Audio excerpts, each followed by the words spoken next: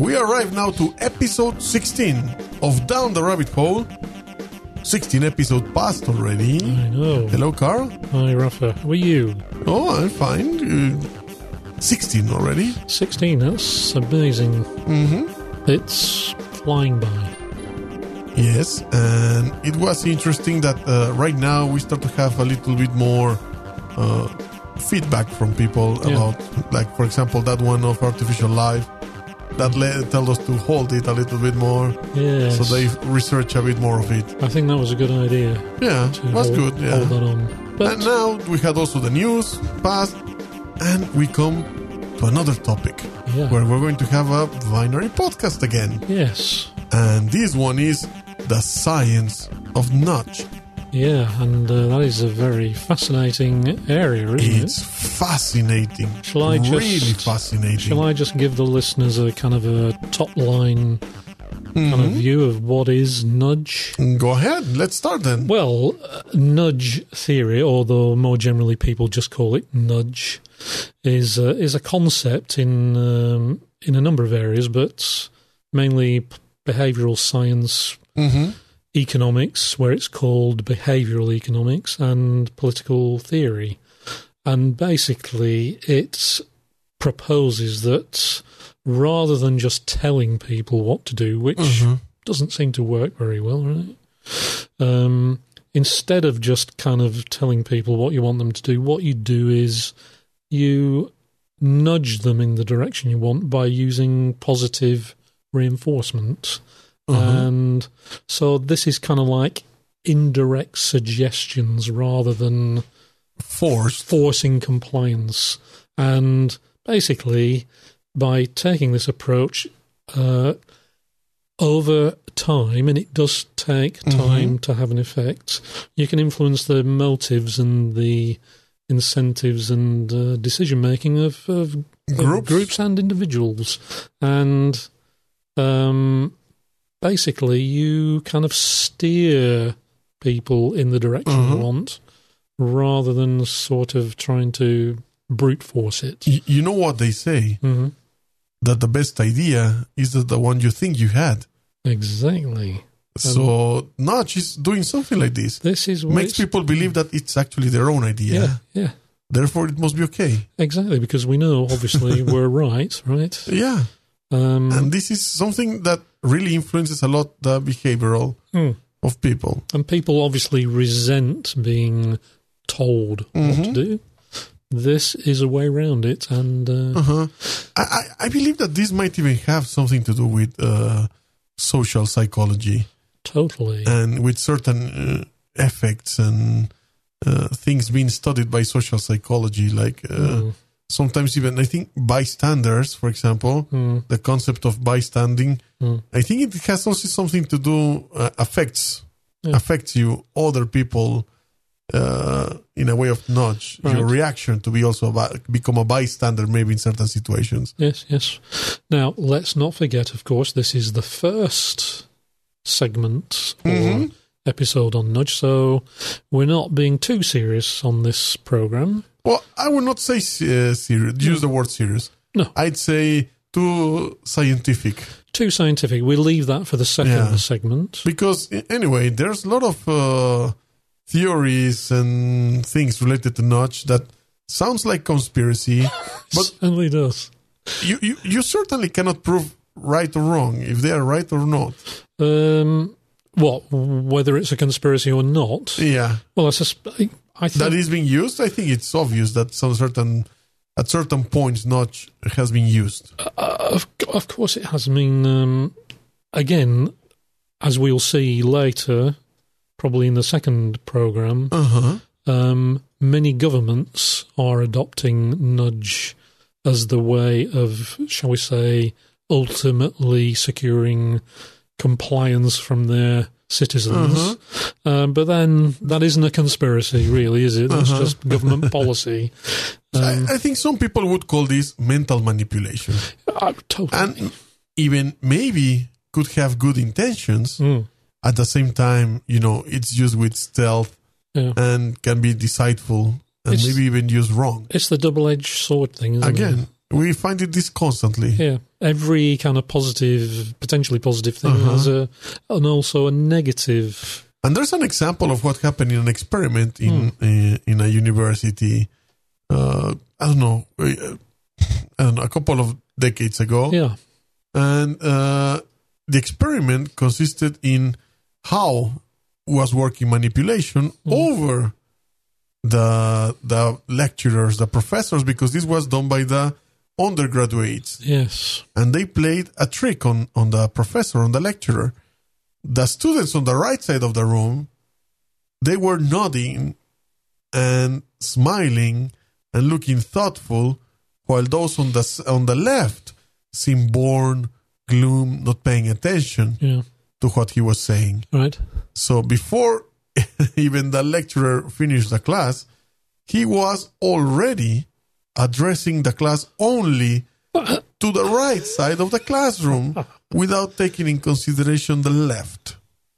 So the students here proved that they were able to influence and nudge somebody to make a decision to teach only half of the room. So the ones he was kind of unconsciously directing his attention towards were the ones who were showing agreement. Is that the... Yeah, and the professor itself, he never noticed that he was being subject of this test. It is nudged. It is scary, isn't it? How many of the things that we do occur at below our level of consciousness. It is worrying. This is when people start to dislike nudge. Yeah. Because it's manipulation. Yeah. And I don't think anybody likes to be manipulated. Not knowingly. The problem is that when you know that you're being manipulated. Yeah. And that's exactly what happened after with the professor. He has been manipulated and very effectively, and he felt really, bad about it. Abused, maybe. Exactly, abused. Like, he couldn't really control anymore his own actions. Right.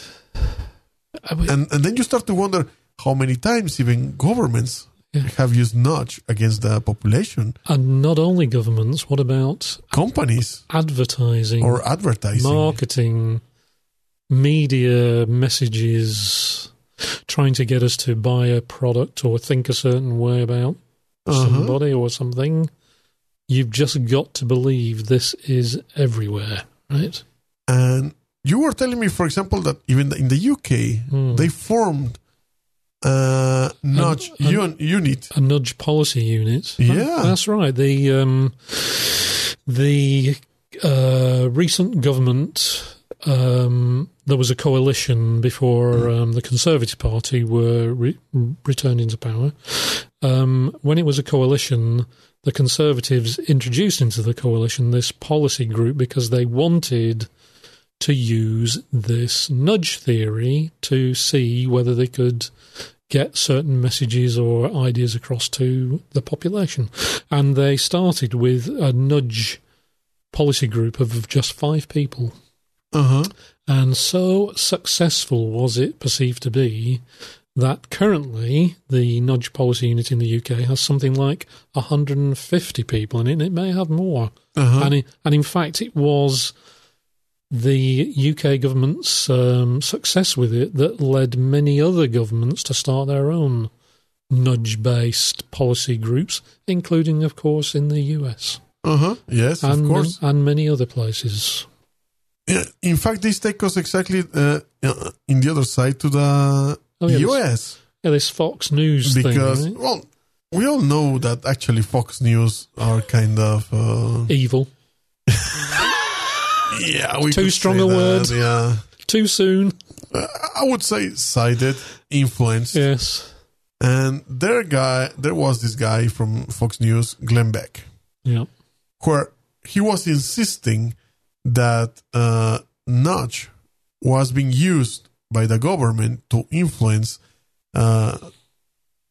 many of the decisions and policies being implemented by Obama's policies and government. To convince people that these were the right moves. Yes. And there was, Beck was claiming, for example, Sonstein, which is he was brought to Obama's work group for this, and he's the author of. He's the author of Theory of Nudge, isn't it? Exactly. Yeah. So which you start to wonder. There immediately, like the article says, you are like, whoa, okay, this guy is the author of the Theory of Nudge and all these things, and he's brought into the cabinet to work with in the. Close to the White House. What could possibly go wrong, right? Yeah. So it was a very funny example. What says that Sonstein might enact policies to increase health premiums for gun owners, which would nudge you into a position where you might get rid of that gun. Yeah. And there's this plot, this conspiracy, saying that right now, all those decisions and all these things happening with the American government towards security, towards freedom, are actually geared and manipulated or prepared with nudge so that people consciously or thinking that it's there, they are doing the correct thing for the well of everybody, are giving up their freedom. Become compliant. Yes. Yeah. They give up their rights and freedom by their own choice. Their own choice. Yeah. Yeah. It's like sleepwalking into totalitarian kind of state of being, isn't it? Yeah, completely. It takes time, but it's a very interesting idea. And I understand from this that this guy was sacked, this Fox reporter. He was, of course, kicked out because he was fired. You know that Fox is very sided. Yeah, they're very in the whatever the influences are. And therefore, they took him out. To which, after Fox News said, actually, I think that guy was right. And they were trying to side into the same theories of nudge being used. And then, of course, Fox News could be using nudge themselves, of course. Actually, I do believe that even Fox sometimes have nudge the influence with their news and the way they present news. And there's a very interesting way that not only Fox, but other news stations do this, media, which is, first of all, they debate the subject, then they present the news to the people, also based on the previous discussion. Yeah. Therefore, they are already manipulating the news and the way people should take and consider it and perceive it. Yeah. To which, after that, they report another extra show where they will discuss the news that you were discussing announces first. Yes. Therefore, the amount of distortion that the news arrives until the viewer, and after several shows, is completely manipulated. And of course, you could imagine that you could do that kind of thing as a media channel, like Fox, say, for example, and then test the audience with surveys to see whether you can actually detect a change in attitude. Exactly. And actually, let's say the conspiracy theory says that it's not only Fox News, it's practically any news agency or TV station in any country. It's any mass. Particularly channels that have a 24-hour news roll every day. Right. Yeah, because they can work on it constantly. Well, they work on that a lot, subtly bending people's ideas. And obviously it is any activity that involves kind of, shall we say, mass participation. So you would have to include marketing and advertising in this, wouldn't you? Yeah. And the big Madison Avenue advertising companies must, as I've said to you, marketing and advertising is the socially acceptable face of propaganda, right? Yes. It's propaganda in a 3-button suit. And in this report, Fox News also mentioned a case also in the UK, like you were saying, this group, saying that they implemented several initiatives, and one of them was that the UK government sent out reminder letters to late taxpayers. Yeah. And all this was and led to the increased tax revenue. It's true, because I had one of those letters. There we go. We have proof. And I just sent them my credit card in the post and said, take what you want. Take all the money from Take me. whatever you like. I'm cool with it. Yeah, so we are increasingly seeing this kind of behaviour from governments, because it's kind of like a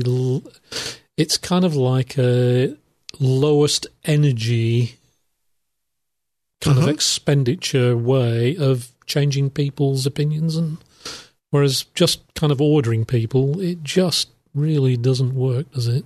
People resent being told what to do, whereas you can manipulate them for as long as you like and get them to literally do anything using this kind of stuff. And actually, we were reading some fragments of one of the books of... Well, in fact, there's a whole other area which is, and he's mentioned here, Richard Thaler. I'm particularly interested in this guy because he is regarded as the father of behavioural economics, and he wrote a book called Behaving Badly, something like that, or Misbehaving, something like that. And it was about behavioural economics and how people can be influenced to, for example, take out pensions, private pensions, by, again, reinforcing positive behaviour. And he gave an example in his book. Also, there's a fragment of this book that is very interesting because it says something like, nudging is an attractive strategy. People are faced with choices all the time, from products to pensions, from vacations to voting, from requests for charity to ordering meals in a restaurant, and many of these choices have to be made quickly or life would be overwhelming. For most cases, the sensible thing is not to agonize, but to use a rule of thumb. A heuristic is the technical term, to make the decision quickly. So, and like they put some examples. Yeah. If ain't broke, don't fix it. Yeah. Choose a round number. Always order the special. Yeah. These are Vote the party line. These are like shortcuts, right? Those are lines that can influence somebody's decision. Yeah. Shortcut behaviour. Yes, very interesting. But it's just endless how this can be applied to everyday behaviours, and it's scary stuff, actually. Like we said now, all those are examples of everyday life stuff. And the fact that we could get actually influenced without noticing it by advertisers, by companies, by governments, is when things start to get scary. Where are we going that we actually don't know? Well, I was actually reading something the other day about consciousness, and I think it was an article in New Scientist, I think, and it was saying in this article that it's beginning to be more understood now that consciousness, that is behaviour that we're actually aware of, is actually only quite a small percentage of our actual awareness, and that a lot of decisions that we make are actually being made at an unconscious level and kind of bubble up into the conscious. And that, for example, it has been shown, and this is totally a kind of proven thing, that when we decide to pick something up, like a cup or whatever, it can be shown that the actual decision, the start of the brain activity to pick the cup up, actually lags behind our conscious awareness of that thought by about half a second. So there are actually decisions, the stuff going on, because somehow there are decisions being made somewhere, and we're not consciously aware of them until afterwards. And it's kind of like you've got a feeling that all this stuff is addressing that unconscious aspect of our awareness. And there was another relationship that we were talking about with paternalism. And another dirty word. Right? yes, and actually in his book he also mentions that nudging is paternalistic, but it's surely a very mild version of paternalism. It's about means, not ends. Yeah. We don't try to nudge people toward a better view of the good life. With compulsory library cards, for example, or PBS always come up when you turn on your TV. And it is mild too because you can always opt out of a nudge, which actually that's interesting because I'm not really sure. First of all, you need to be conscious that you're being nudged. Exactly. To be able to opt out. Exactly. And this is actually the hard part. It's kind of more like, not that you can opt out of a nudge, but that nudging doesn't always work with everybody all of the time. No. So the compliance at any moment is probably a percentage of what you actually want to achieve. But also, like you mentioned before, this takes time. Yeah. It's not something that will happen in a moment immediately. No. Like by forcing somebody to just respect a certain decision. Yeah. Over the time. Well, the analogy is a bit like changing the direction of an oil tanker, right?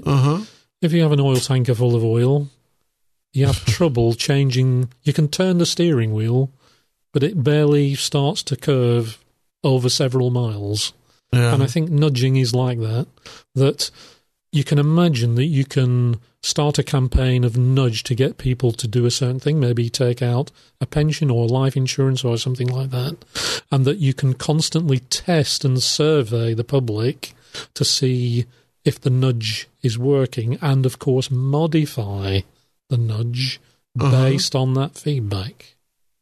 And potentially certain groups in society will react more than other groups, maybe socioeconomic factors, and then you alter the nudge to then address the other layers in society. That is also related to social psychology. Exactly. Yeah. So it's,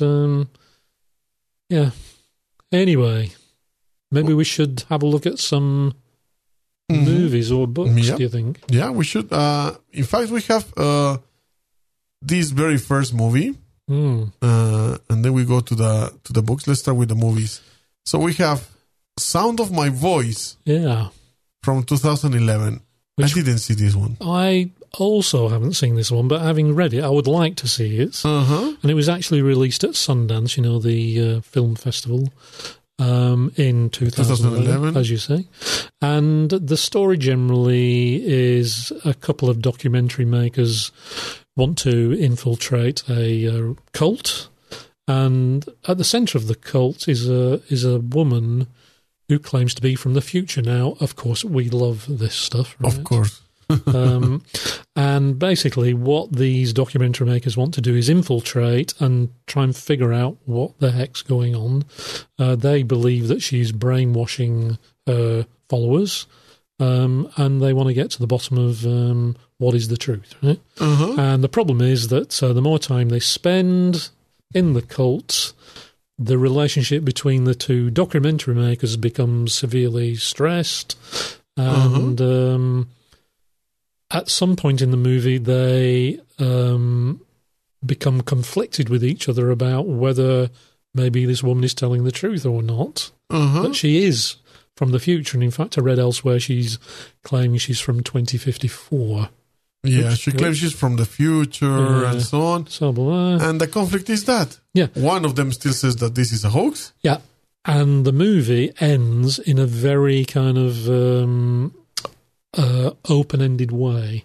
So I believe the director has actually said that this movie is the first of a trilogy.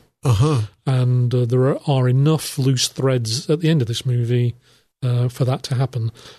I, like you, had never heard of this movie. I would actually like to see it now that I've read about it. And if you have seen the movie, tell us how was it. Yeah. Tell us, maybe write down some review. Tell us, yes, it's worth to watch. It is not worth to watch it. Well, I read a number of reviews, and they were consistently saying it's an excellent film. It's nice. Low budget, great storyline, great acting, great script. So sounds pretty good. So what about the next one? Next one. There are two versions. The Manchurian Candidate. Yeah, the good one and the bad one. based on the 1959 book on the same name. And we have, like you said, 1962 and 2004. 1962 was the Frank Sinatra. Which I have not seen, but you told me that it's fantastic. It's very good. A former prisoner of war is brainwashed and is an unwitting assassin for international communist conspiracy. Yeah, that old chestnut. Right? Yeah. So in the new one, of course, we have Denzel Washington. And it's a completely different storyline, isn't it? It's, yeah. Because he's a candidate for being either president or he's being groomed to be the president, isn't he? And I think, completely. And he's, one of those returning soldiers from the front. He was a soldier. Yeah. And what they're getting at in the movie and the book is that somehow they were brainwashed when they were in captivity. In the Korean War. Almost like they're like sleeper agents in a way. Yeah? And they committed actually acts of murder. Exactly. And they were brainwashed to not perceive them as that. Yes, and this guy, Raymond Shaw, in the book and the movie, he keeps having these dreams where he kind of gets flickering memories of being brainwashed and so on and so forth. Yes. As I say, the 1962 movie, obviously I saw it, I was there. Right? You were an extra in the movie? Actually, I was only 7 at the time. Let's not get carried away, right? I have to say that was an excellent movie, and the 2004 one with Denzel Washington, unfortunately, is not very good, but... Well, we will see. Yeah. Also, we'll wait for your opinion about that. Exactly, we'd love to hear from people. Which version you like more, 62 or the new one, or let's say recent 2004 one? We will nudge you in the right direction before the end of the program. You are already nudging us to watch that. And the last movie, when I was actually looking for movies on this kind of general area. There are actually less movies than you actually think. There are several, but a lot of them are not very good. But here's one that I think a lot of people have not seen, which is called They Live, and it is the director is Carpenter. What's he called? What's his first name? James Carpenter, is it? The director. Anyway. 1988 movie. John Carpenter. John Carpenter, that's it. Anyway, it's a 1988 movie. It's pretty low budget, typical Carpenter type setup, but the storyline is very interesting in that, in a way, it's a kind of a social commentary on corporate greed, manipulation. It's right up the nudge thing. And it's basically, I'll give you the very brief social plot, which is that the Earth has been invaded by this alien species in collaboration with a group of humans. They effectively brainwashed the entire population of the planet, and generally speaking, people have no idea what's going on. In comes our protagonist hero, who's a drifter, and he comes across or finds a pair of what appear to be a pair of sunglasses.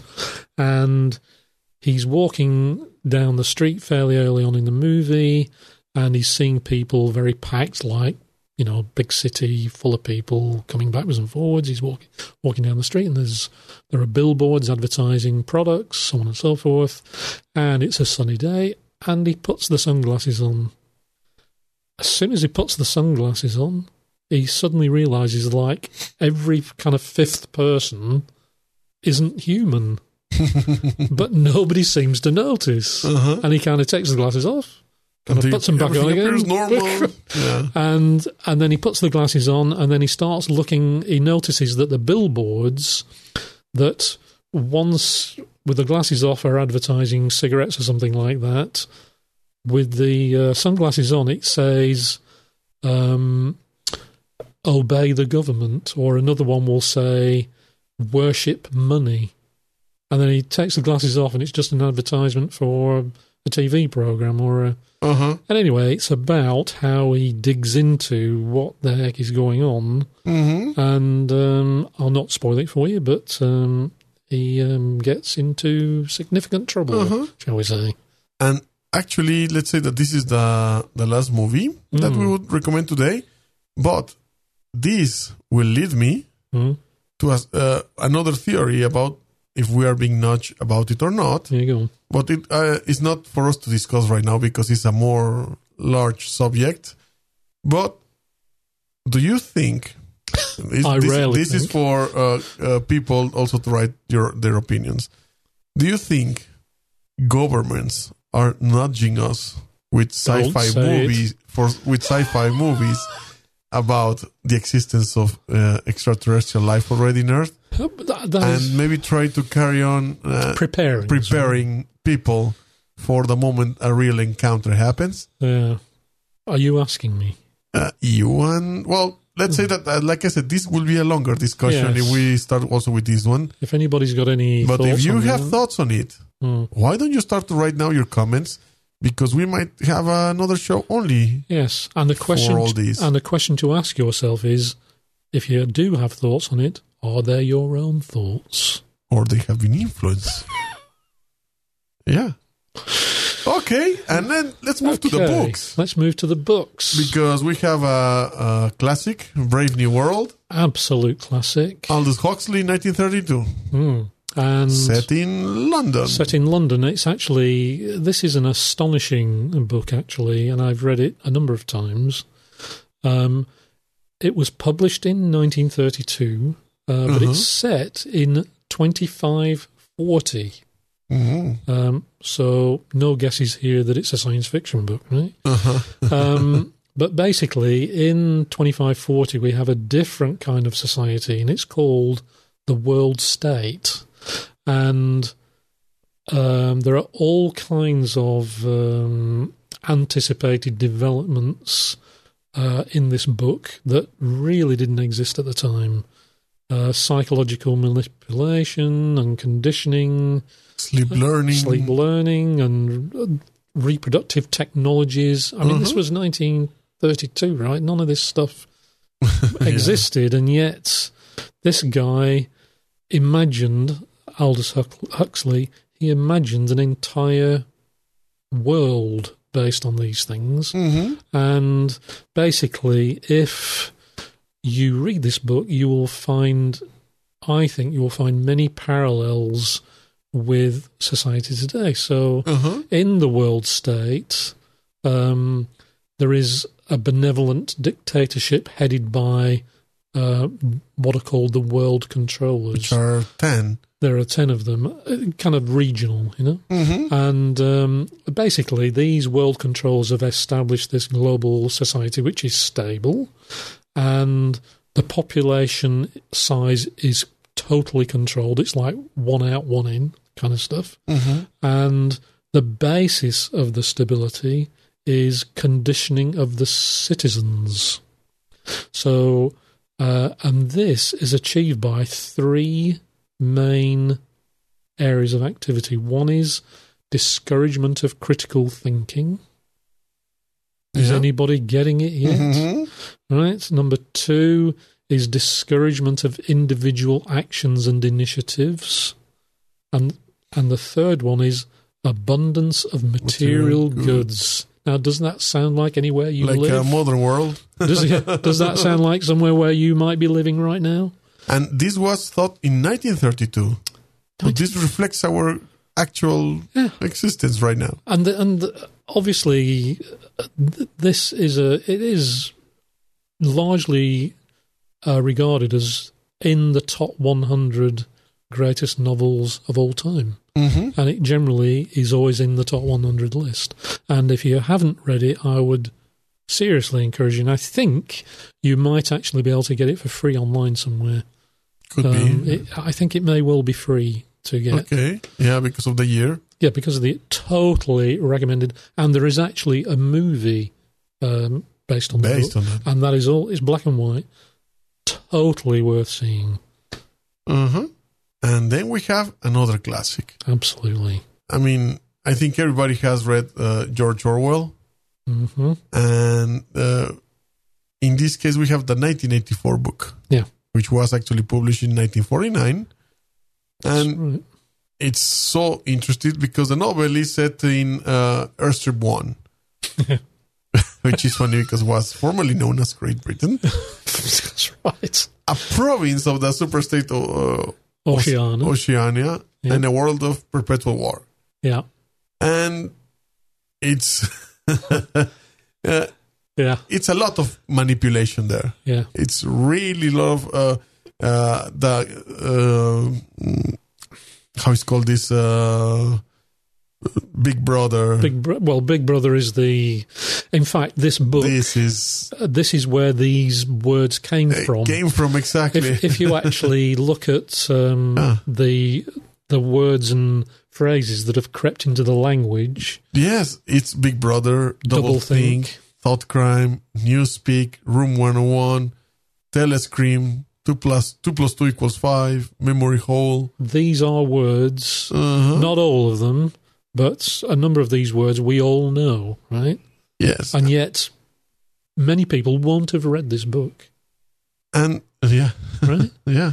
And, of course, the other adjective that comes out of this book is Orwellian. Orwellian. Which means any kind of situation where there appears to be manipulation or authoritarian or totalitarian. Well, because he describes it so well, way it operates. It does. Deception, secret surveillance, manipulation. Because if you've read the book or seen the movie, then you'll know, for example, that, and this actually did occur in society. I think it's a bit of a meme that occurred actually in society at one point, which was in 1984, the Big Brother, they had television in the movie, because television existed at this time in its infancy. But in Big Brother, in 1984, Big Brother was observing and surveilling the population through their televisions. Yes. So the television had a camera in the top. Now, I don't know whether you know of a similar technology today where you have a screen with a camera on the front. Laptops, tablets, phones. And then you think about government agencies that allegedly can not only access your phone and turn the microphone on and turn the camera on, they can do the same thing with a laptop. For example, right now I have a tablet and a laptop in front of me. Yeah. Hey. Hello. Hello, Big Brother, right? Yeah. So we're talking about you. Again, 1948, this guy wrote this visionary book. Visionary, that if you read this book or see the original film, it is creepy how familiar what he's talking about is. So, there we go. And check the show notes. Yeah. We have links to those books. And we're going to add, for example, also Richard Thaler. Yeah. So check them out. Check out the movies, the links. Leave us your comments. And next week, the next show, we're going to have special guests. Can be one, can be two. We are still discussing how many will come. But we will have special guests here. Yeah. And we're going to enter through the science of nudge more. Properly down the rabbit hole. Yes. And talking about marketing, advertising. Yeah. And what you said is the modern version of propaganda or subliminal messaging and stuff like that. Branding. Positioning, blah, blah, all that stuff. It will be interesting. It will be very interesting to have them discuss this thing with us. So, thank you, Carl. See you next week. Thank you, Rafa. I will see you next week. My name is Rafael Ruiz, and we will talk to you next time down the rabbit hole. All names, sounds, logos, and other related items are owned by their respective trademark and copyright holders. This podcast is a production of Dark Mind Radio. Go to darkmindradio.com to find out more. All rights reserved. Dark Mind Radio 2016.